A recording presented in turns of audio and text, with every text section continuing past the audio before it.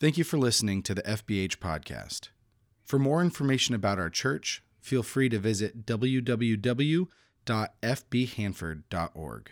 Good morning, First Baptist. It's great to have the opportunity to be in front of you this morning. It's been great to be able to give Pastor Peter a couple of Sundays off, give him some vacation and a chance just to rest and relax a little bit. And I can promise you he'll be back here next week. He'll be bringing his A game, ready to go, bringing the word as we continue to walk through the book of Galatians together. But be praying for him. We're grateful that we were able to give him a little bit of a blow. Kyle did a great job last week, and it's my opportunity this morning to continue our walk through Galatians. Well, there's a phrase that is fairly familiar in our culture nowadays. It's primarily in the political realm, but it is this idea of fake news. What will happen is something will get reported, and then depending on whichever side of the issue you're on, the cry goes out, hey, that's fake news. And I think that's not too much different than what Paul's been doing with the Galatians. He's been letting them know that they have embraced something that however they got the news or however they got the information, it's inaccurate, and he's been trying to address it in his writing to the Galatians. So thus far, just as a reminder, the Galatian churches are in an area of Western Asia, which is today modern-day Turkey. Paul visited there on one of his missionary journeys, and in the aftermath of that, there were communities, church communities that started, and Paul now is writing back to them because he's gotten news that they've embraced some bad teaching, some bad doctrine, and he's reminding them what really is true, and he's re-emphasizing the gospel that he brought to them in the first place, and really reminding them that salvation is by faith in Jesus Christ alone. We've been calling this Jesus plus nothing. So he's been quite firm. He hasn't minced words. He's done his best to make the issue crystal clear. But now as he's getting to the end of this letter, we're seeing a little bit more of his pastoral side, his love for the Galatians. And as I was thinking about that, I was reminded about my own life, and maybe some of you have had a similar experience. I know that the many times that we have been to Mexico, there are people in Mexico that I think about often. I've known some of them 20 plus years, and I think about them. I wonder what's happening in their life, and they really are close to my heart. It's something I think about a lot. And a couple weeks ago, I was talking with Jason Highfill, and we were reflecting on one of our trips to Thailand, or a couple trips that we did together to Thailand. And I was asking Jason if he remembered any of the people that we had contact with when we were in Thailand. And he rattled off a couple of people right off the bat that he remembered, and that he said, I still think about them and what's happening in their life. So you can see that even though Paul didn't see these people often, they were people that he loved very deeply, and he cared about what was happening and wanted more than anything for their faith to grow and to increase. So this morning we want to continue our walk through the book of Galatians in Galatians chapter 5, beginning at verse 7. If you have your Bible, I'd encourage you to take that out, read that along with me. Here's what it says. You are running a good race. Who cut in on you to keep you from obeying the truth? That kind of persuasion does not come from the one who calls you. A little yeast works through the whole batch of dough. I'm confident in the Lord that you will take no other view. The one who is throwing you into confusion, whoever that may be, will have to pay the penalty. Brothers and sisters, if I am still preaching circumcision, why am I still being persecuted? In that case, the offense of the cross has been abolished. As for those agitators, I wish they would go the whole way and emasculate themselves. You, my brothers and sisters, were called to be free, but do not use your freedom to indulge the flesh. Rather, serve one another humbly in love. For the entire law is fulfilled in keeping this one command: love your neighbor as yourself. If you bite and devour each other, watch out, or you will be destroyed by each other. So first of all, some interesting metaphors right there at the beginning in verse 7. Paul uses or makes this statement. He says, you were running a good race. Who cut in on you? And that idea there is who hindered you, who tripped you up, who threw a roadblock in front of you. And this athletic imagery is something that Paul uses actually quite often. If you are familiar in 1 Corinthians 9, earlier on in the book of Galatians, in Galatians chapter 2, in Philippians chapter 3, 2 Timothy 4, all these places, Paul loves to use that athletic imagery, and he has really viewed often the Christian life as a race. And so as he's thinking about this, he's noticing in the Galatians that something or someone has stepped in and derailed them. And we've seen over the past few weeks that Paul is making the issue that the Galatians are dealing with very, very clear. Pastor Peter has reminded us over and over, almost every week, that there is this false teaching that has infiltrated the Galatian churches. And this teaching is basically saying that true justification, true salvation, comes through faith in Jesus plus obedience to the Jewish law. And Paul's made it clear that this is false. Salvation is in Jesus Christ alone. So how does this particular false teaching creep into our lives? I mean, this morning, you may find yourself, as you're reflecting on your own faith journey, maybe exhausted, worn out, feeling like there's just a big burden as you work through your Christian faith. Maybe you're disappointed because you've embraced some version of this teaching, that there's this expectation that if I'm obedient, if I do what God asks me to do, God will bless me. God will bless me. God will show up. And that his acceptance is based on that obedience. You know, Kyle reminded us last week, he did a great job of giving us a good idea of what biblical freedom really looks like. And so you may be feeling this morning anything but free because you've embraced some variation of this teaching. And it's a very, very real thing. You've become a slave to the kind of faith that has a lot of boxes to check, and you feel like you're on a treadmill, always having to produce something in your relationship with God. And that's really what Paul's addressing as he's writing this letter to the Galatians. So what does Paul say about this false teaching? This is important for us to know. And I'm looking now at verses 8 and 9 of our passage. As a reminder, it says this: that kind of persuasion does not come from the one who calls you. A little yeast works through the whole batch of dough. So the first thing that we can say is that this teaching has its origin someplace other than God's mercy and grace. Paul says that this teaching did not come, or this way of thinking did not come from the one who called you. The implication is that it comes from someplace else, and I think it's safe to say that the implication is that it comes from Satan himself. Satan's key strategy really is to deceive us, and that's what this is all about. And the second thing he says is that this teaching will infect everywhere that it touches.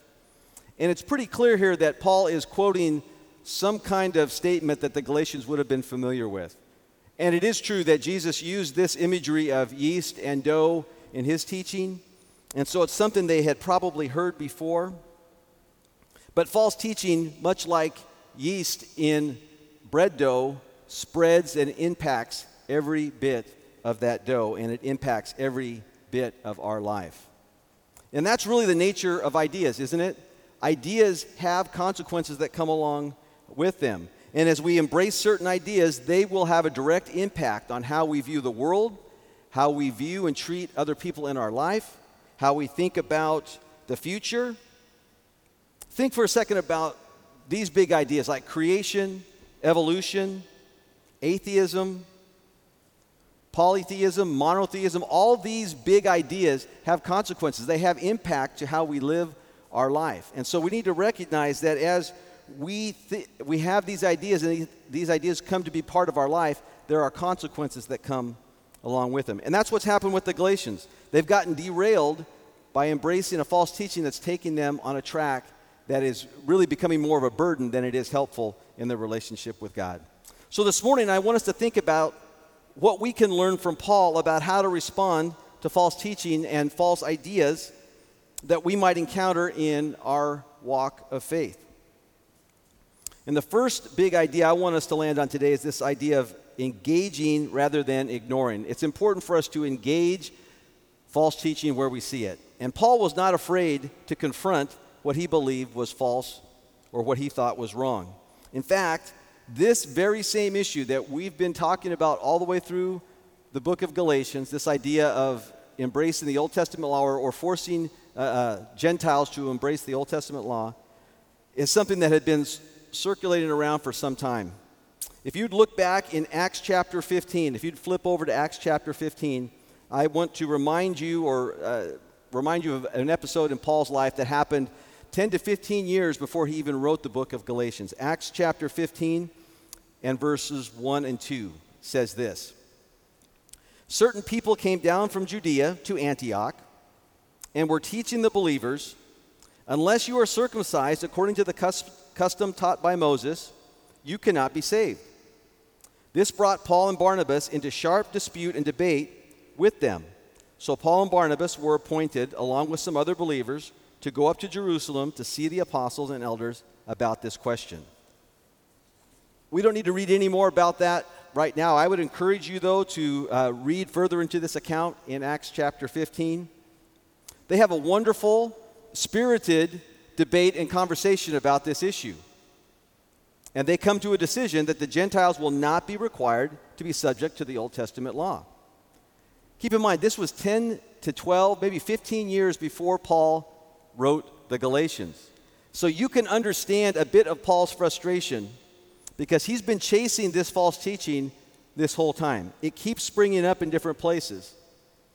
And so he addresses it about as forcefully as you can in verse number 12. And he mentions the idea or the practice of castration, which there were pagan groups in the area that were practicing this sacred castration with the priests that were part of these cult groups. And Paul's basically saying, if you continue to embrace this, in essence, you're insisting on something that's just as unnecessary as what these pagans are doing.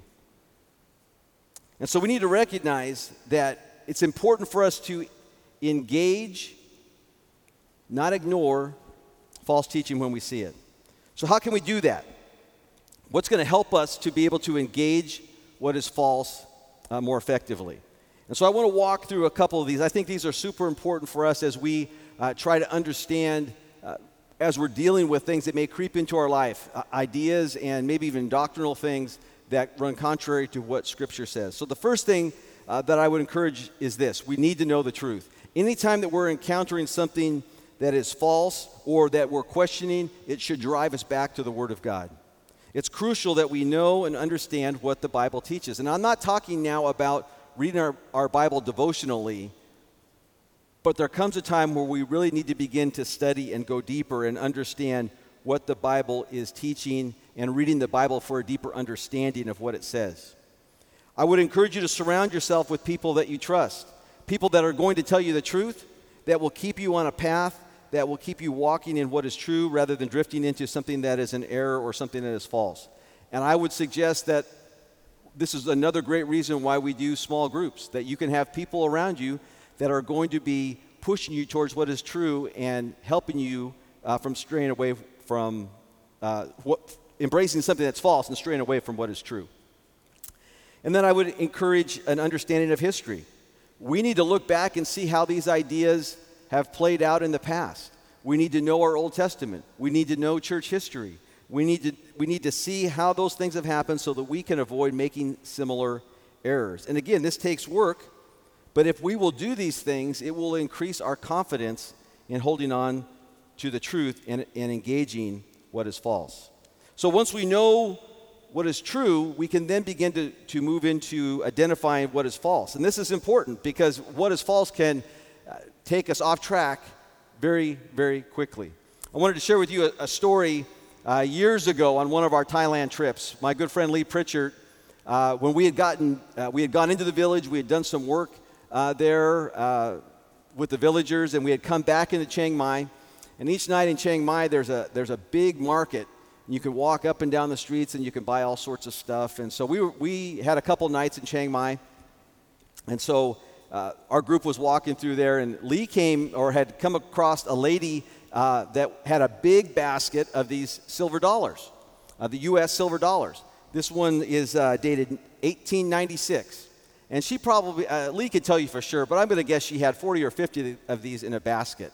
And Lee walked by and looked at him and kind of held him, and he thought, man, that looks great. And he asked her how much she wanted for them. I don't remember what she said. I'm going to say $5. But anyway, Lee could tell you for sure. He didn't buy anything initially.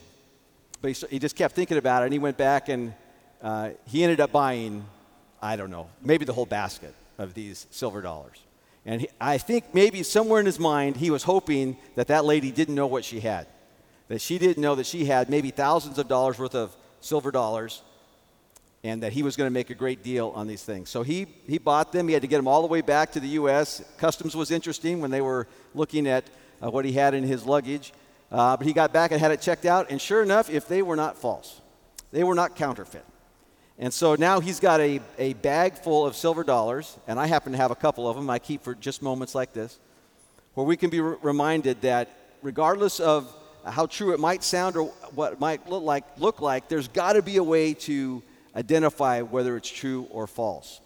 And so we need to understand that when we're talking about false teaching, it creeps into our lives sometimes very subtly, and we have to be very careful of it. So I think it's important for us to ask, how might counterfeit or false doctrine and teaching be impacting our life in the year 2020?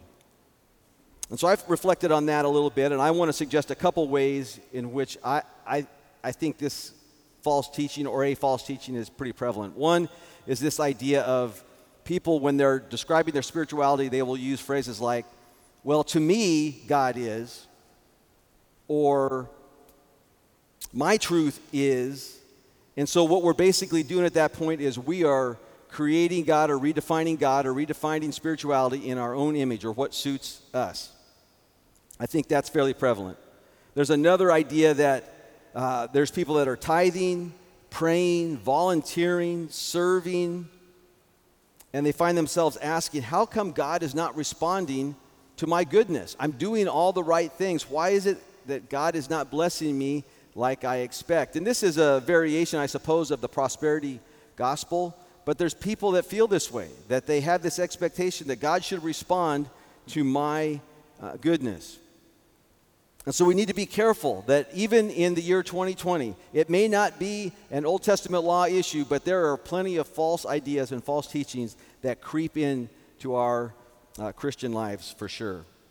So in order to identify error, I want to suggest a couple things. One is certainly knowing the truth, but also listening carefully and critically to what you're hearing. And this includes what you're hearing right now, that just because Jeff's standing up here or Peter's standing up here or Kyle's standing up here, whoever you might be listening to, I don't care how famous they are, just because they have a platform doesn't mean what they're saying is the biblical truth. And so we need to listen carefully, we need to listen critically, and I would really encourage using the Bible as a filter, nothing else, that we need to filter what we hear through what God's Word says to us. And then I think along that line, we need to consider the source. We need to, as we look at websites, as we are searching the web, that we are looking carefully at where is this coming from? Who wrote this? What was the instance and how it was written and all those things. So once are digging deep into the truth and we're working hard to identify what is false, we need to be ready to respond. And so when I think about responding to what is false, there's some ideas that creep into my mind. And I think probably first and foremost for me is this idea of just being willing to be present with a person, listen, and listen well, that we would ask good questions, that we would demonstrate a real willingness to understand where they're coming from. How did they come to hold this particular belief or this particular idea? Relationship in this kind of engagement is essential. It's essential that we have a relationship that is full of love, mutual respect, understanding. And so we need to really be willing to be present in the lives of the people that we're engaging with. We need to identify where false teaching goes wrong.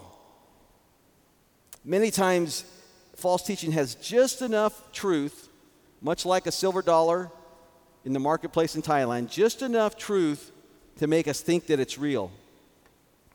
And so we need to identify where indeed it goes wrong. And then we need to fill in the blanks with where that kind of reasoning or where that idea might be headed. And I'm going to be honest with you at this point, this is a place where I do not do very well. I need to really work hard at filling in the blanks in the bigger picture of where ideas are headed. And so, but it's important for us to do this work. It's not good enough in my mind just to say, hey, that's not true.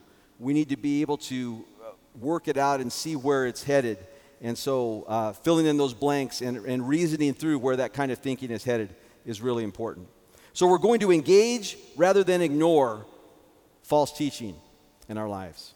And then the second big idea this morning is we want to respond with love rather than with hate and division. Let me remind you again what Paul said in verses 13 through 15. He said this, "You, my brothers and sisters, you were called to be free, but do not use your freedom to indulge the flesh. Rather, serve one another humbly in love. For the entire law is fulfilled in keeping this one command, love your neighbor as yourself. If you bite and devour each other, watch out, or you will be destroyed by each other." So in verse 13, Paul's changing gears a little bit here. He spent the first 2/3 of this letter talking about doctrine and theology. We've heard about law, grace, freedom, justification by faith, legalism, and now he's moving on to what is going to be more practical. And I think you'll find the rest of our time in Galatians to be very practical to what it means now to live out Christian faith. And here's an interesting idea that I came across as I was thinking about this. And this idea of your theology is of very little value if it cannot be lived out. Think about that. You can have tremendous theology, but if you can't figure out how it impacts your life and how you're going to live differently, it doesn't have a lot of value for us. And so Paul begins to provide some of this practical application. And he starts by giving a warning. He says this, "You were called to be free, but do not use your freedom to indulge the flesh." So here we see, I believe, another place where false teaching can go wrong. This hyper freedom creates this attitude where my lifestyle or my obedience to God's truth becomes less important because, God understands. He knows I've got an issue here. He knows I struggle with this. And so he understands my problem, and he's going to offer me forgiveness anyway. And when we think about that, it really cheapens what God has done for us. And it's a misunderstanding of what God ultimately wants for us as we seek to obey him. And pastor and theologian Dietrich Bonhoeffer, this would be back in the 1940s, 30s and 40s. Bonhoeffer has a great quote, and as he's thinking about this kind of idea, he called it cheap grace. And this is how he defined it. He says, "Cheap grace is the grace we bestow on ourselves. Cheap grace is the preaching of forgiveness without requiring repentance, baptism without accountability, grace without discipleship." And that's what Paul's warning against. A true understanding of God's love and grace in our life, it fundamentally changes us. It changes who we are. It's no longer about me and what I have to do to gain God's favor. I'm now free to serve and love those around me. And ironically, as much as Paul has been kind of pushing back against the law, the Old Testament law, he actually says in this passage that the law can be summed up and fulfilled by this phrase, love your neighbor as yourself. And we find that in Leviticus chapter 19, and Jesus himself said that in answer to a question about what is the greatest commandment in Matthew 22. So love for others, what does that look like? What does it mean? How can I begin to love others like God would want me to do? So I think it starts by acknowledging their dignity, that they are a child of God, someone that God loves, that we're talking with another person here. However much we might disagree with them, wherever they've come from, wherever they're going, whatever they might believe, they're still a human being that has dignity, and we need to respond with love and really value them for who they are. Philippians 2 reminds us that we need to think of others before ourselves. We need to have some empathy and recognize that they've got a past, they've got a history, they've maybe been brought up a particular way, or maybe they've had circumstances in their life that have colored how they think and how they believe. And so thinking of others before ourselves is important. And ultimately, we want to seek their good. We want them to come to know the truth of who God is, right? We want them to flourish in their life. We want them to know not that we're against them, but that we are for them, that we support them, that we love them. And then ultimately, I think this loving others really has a lot to do with sacrificial service to them. And in fact, that's what Paul says in verse 13. He says, serve one another humbly. And that's really what that idea is, that sacrificially serving those around us. Jesus himself taught extensively on this idea. Think about the story of the Good Samaritan, for example. The Sermon on the Mount is full of teaching related to how we can interact with people and how we should engage the world around us. His teaching is paradigm shifting, it's life changing. This teaching takes us out of our comfort zone. And I believe that this is often where we fall short as Christians individually and also collectively as a church. That we know the teaching, we hear the teaching, but put it into practice is where we fall short. And then he talks about the consequences of division. He says, listen, if you're going to keep biting each other and fighting one another, you're going to destroy one another. You're devaluing one another. And I believe ultimately our witness is compromised. When people see, especially if it's happening within the church, our witness is compromised. So let me finish with this today. We have to ask, how do we tell the truth and maintain healthy, loving, positive relationships? And I would suggest that there are some things that we can really do practically in how we think and actually how we approach people. I would say we need to realize that God is always at work in me, and God is always at work around me, and that I need to work hard to create space rather than me maybe pushing my way into a circumstance or situation, that I need to create space for God to work, whether it's in the workplace, in your home, in your neighborhood, whoever you might be engaging with. If you would create space for God to work and allow for a conversation to happen, allow for a relationship to be nurtured and built. Because there's another great truth I want to share with you today, and it's this idea that truth without the presence and power of God is not convincing. Truth without the presence and power of God is not convincing. Now, make no mistake, truth is crucial. And truth is always the truth. It never ceases to be the truth.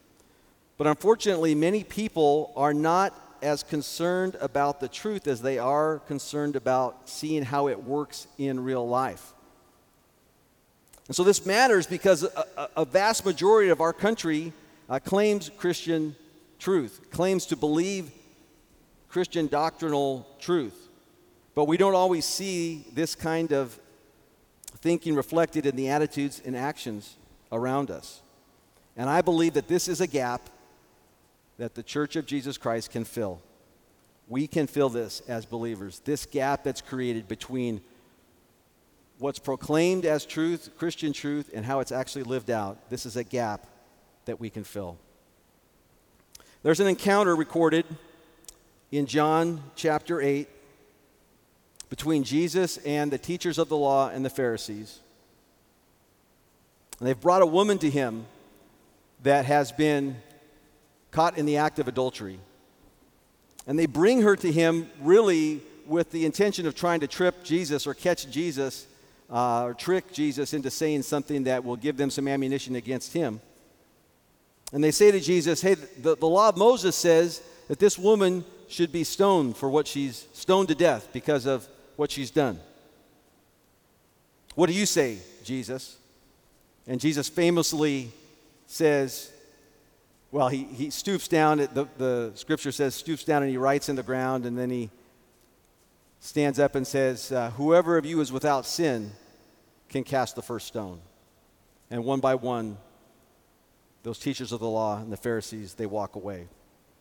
And eventually Jesus stands up and says this. It says, Jesus straightened up and asked her, woman, where are they? Has no one condemned you? No one, sir, she said. Then neither do I condemn you, Jesus declared. Go now and leave your life of sin.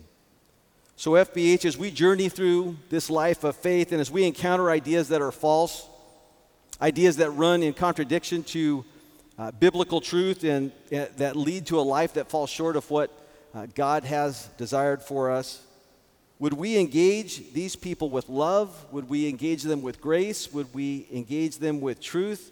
And create space, create a place for the presence and power of God to work, so that they would know that we are for them, that we are not against them, and that we can say, like Jesus said, neither do we condemn you. Come and leave your life of sin. Let me pray for us. This morning, it's possible that you have never really even come to understand what a relationship with Jesus looks like. And maybe you've just been on that treadmill of not feeling free, feeling burdened by all these expectations that you've put on yourself, and that you need to truly be set free by coming to know Jesus as your Savior. And you can pray along with me as we do each week. You can just say this, that God, I admit that I'm a sinner. I've fallen short of what you desire for me, and I need a Savior. I need Jesus. And I believe that He's your Son. I believe He came and died for my sins, and I choose now to follow Him the rest of my life.